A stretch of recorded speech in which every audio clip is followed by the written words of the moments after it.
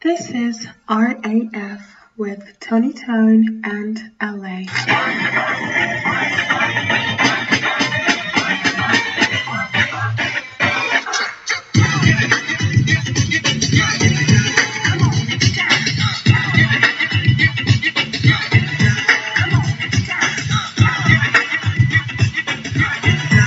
Yo, what's up, peoples? It's your boy LA, aka the Love Ambassador, coming to you straight live and direct from the Jungle Studios. And thank you for joining me again on the evening sessions with LA. It's kind of weird announcing that when you're actually part of the title. But anyway, we're here now. So for those of you joining us, it is, of course, Wednesday, hump day. Good luck. From my end, I've just got through it. It was tough. I'm tired, I ain't gonna lie. And if you're, listening around the world in other parts and you're trying to get through, good luck and Godspeed. So recently, on social media, what was kind of the debate started, I think, back with Sway. Shout out to Sway as well. Love your work. When he had De La Soul, the hip hop group, on his show, and they had Me, Myself, and I, the album, so 3 Feet High and Rising, and they had the 30-year anniversary. And what started off was actually supposed to be like a real celebration of what was going on, actually turned out to be the exact opposite. And what ended up happening was, what's kind of common within the kind of music industry, where people realize that they weren't exactly getting what it was they're supposed to have, it being sort of a proper amount of money. So it got me thinking about how you always hear about all these artists and whatnot that produce this incredible amount of work, but never ever really, with the exception of a few, seem to get the money that they deserve. Now, in the situation of De La Soul, they were signed to Tommy Boy Records, and basically what happened was the record industry at the time didn't expect it to be a hit, and then when it became a hit, because the guys, when they signed, were really young, they didn't really sign a very favourable contract, and because it was back in 1989, obviously 30 years ago, they hadn't accounted for things like Spotify, iTunes, streaming, as we now have today. And on top of that, in that era of late... In that era, because hip-hop started in the Bronx in 1973, and originally what it was started by DJ Kool Herc, who, shout out for liking my radio show as well, would take samples of records like James Brown or Parliament or whatever, and on to vinyl, play the certain bit of the beat that got the people dancing on the dance floor, right? And that became known as a breakbeat. So hip hop, because it started literally in like the projects in the Bronx and like the gardens, house parties, and everything like that, they weren't obviously as aware of copyright infringements and sampling and whatever. So by the time De La Soul's come around, you've had like already 15, 16 years where DJs have just been sampling all different types of music. And what essentially happened was that they started to get into trouble, because as the more famous it happened, so the more famous it became, all of a sudden bands were tuning in and like, oh, hang on, that's my song, and that's my bit of music, and that's my etc, etc, etc. And record companies got onto it as well, so they started to get sued. So the situation of De La Soul, not only is it a fucked up record contract that they've got, but also when it comes to streaming online, because now you can automatically, the music companies have sample things set up that as soon as it's played online and streaming, they can basically track exactly what's going on, and then it opens you up to legal cases as well. So it's been a financial split as well as a concern over, they were young kids when they're doing it, so what did we actually sample?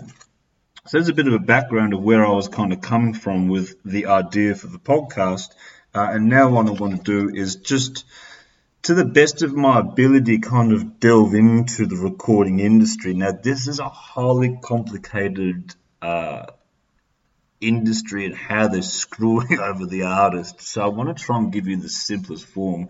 And I ain't gonna lie, it's been a long day. So I'm gonna try and push this out as quickly and let you enjoy and keep busting the move.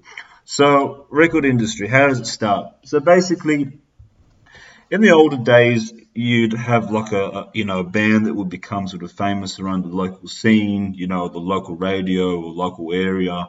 In areas like the South, the Southern rappers would, press their own CDs and start to then go to the back of the truck, go to local shows, so like in West Coast, you'd go to local shows, or East Coast and local radio and whatnot.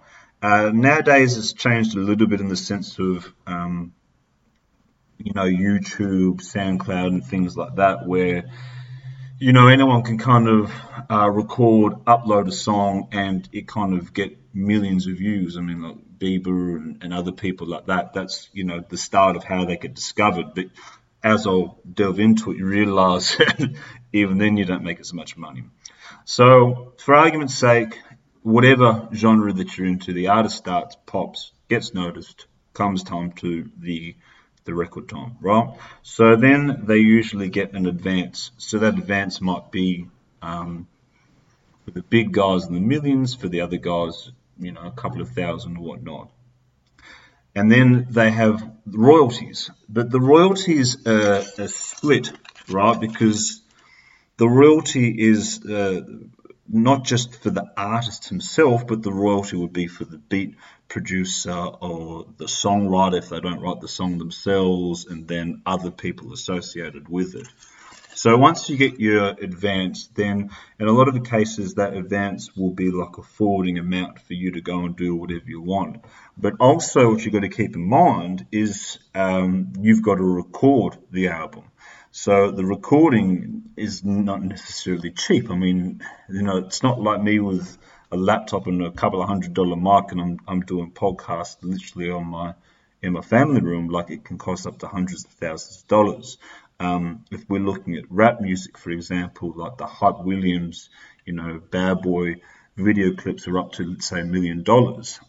Then you've got the promotionals, I mean, I know for myself, like, even if I was running promos on the east coast of Australia, even on local community radio, and that was like $700 for, X amount on the radio to advertise it. So these guys that are going bigger and around the world, I mean, it would cost an absolute fortune. And then you've also got other things such as like, packaging, and then, pushing with radio and et cetera, et cetera, et cetera.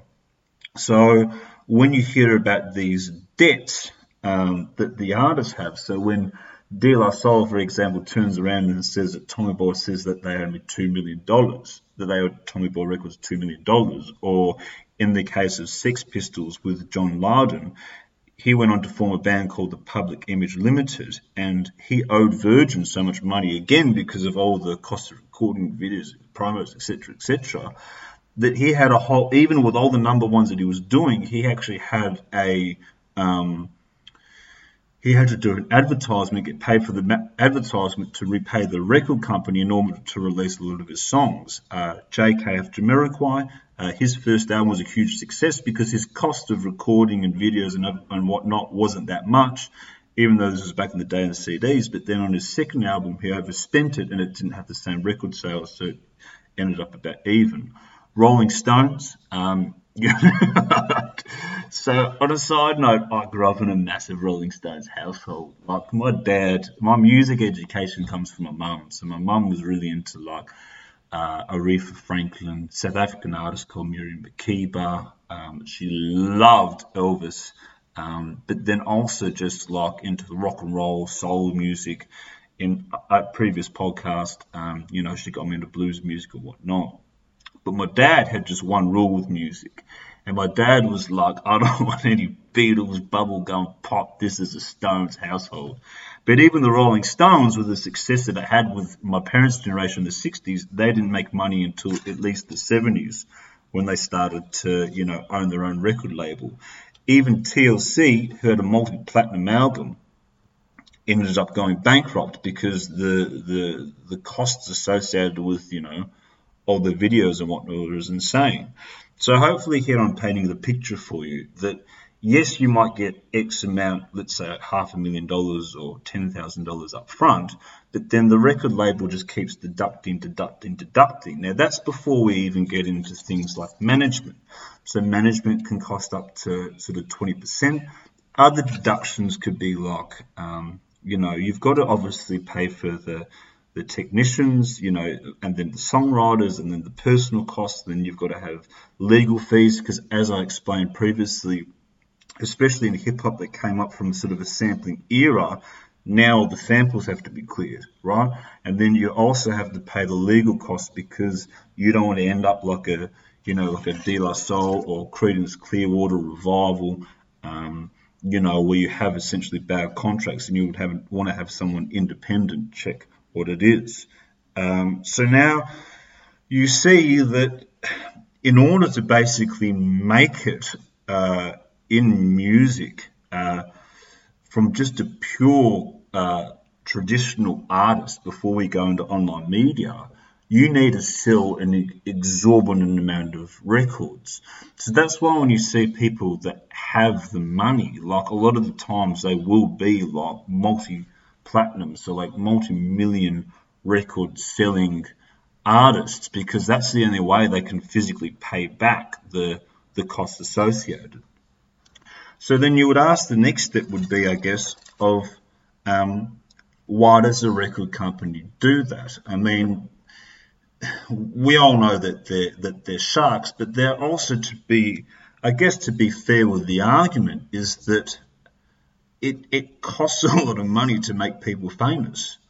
Like it really does. Like, I mean, if you think about it, I mean, how many talented buskers do you see? How many, even for myself, like as a musician, as a classically trained pianist or as an MC, like, you see so many talented musicians, but how come it is only a few that actually make it? And the few that make it is really from either very clever marketing and almost trolling, like a Tekashi 6ix9ine, the end of a job, but his trolling got him sort of noticed, or it's, the promotion, or for example with like Loud Records and Wu-Tang Clan, Steve Rifkin, what he was known was for street teams. So literally had people, going to all different areas and like going to the local radio, like play this, going to the local record stores, like, sell this, and pushing it.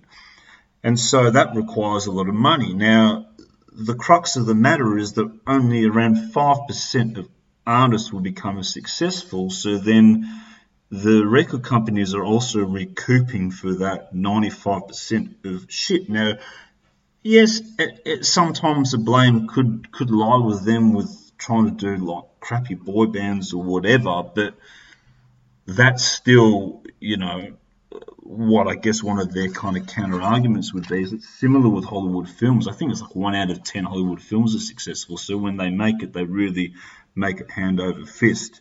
Now, the record label was going to online, right? So the record label, with the advent of the internet originally, with all the Napster and the piracy and everything like that, when people were illegally downloading all the music, it billions of dollars off the record industry, and they were laying off a lot of people. And then what happened was that whilst a lot are probably still legally downloading, majority of us went on to things like Spotify. So Spotify accounts for about 70%, I think, of the market. Then you've got iTunes, YouTube is another one, and whatnot. But then how does it affect the artist?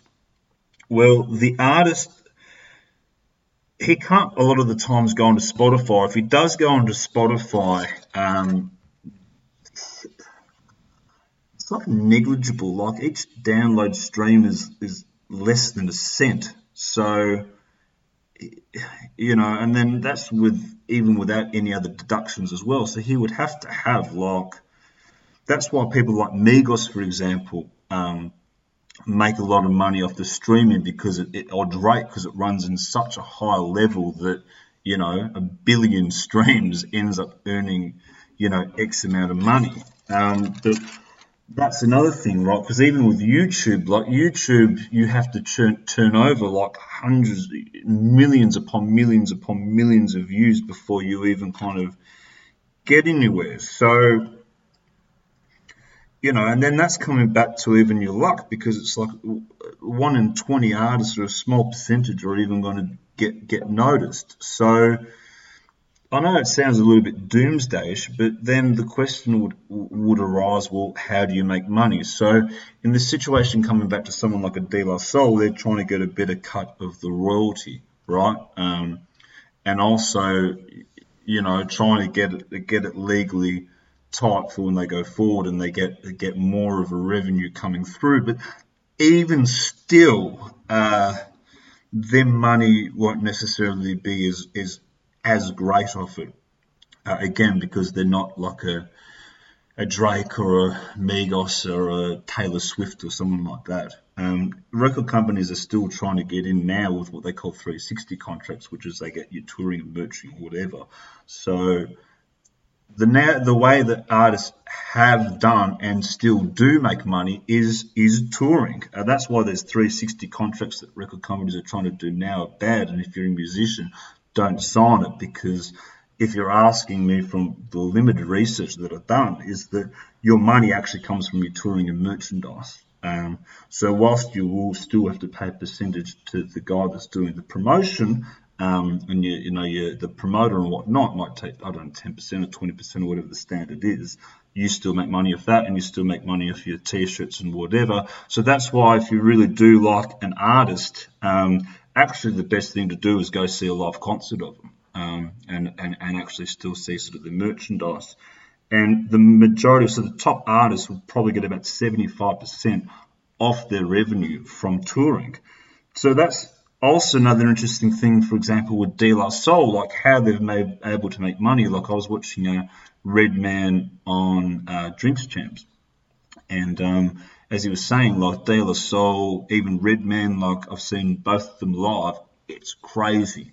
It's crazy. I went to a De La Soul concert probably 10 years ago on the 20th anniversary of 3 Feet High and Rising, in what was then a dingy pub, and it was just unbelievable. But that's where these guys are making the money, because even on the royalties that they'll be getting in the CD days, for example, it was even on the wholesale price, not even on the, everyone's marking everything up, right? So that's what you've got to realise. So I guess in closing, to try and be, I always try to be, I guess, optimistic in life. Music for me is life.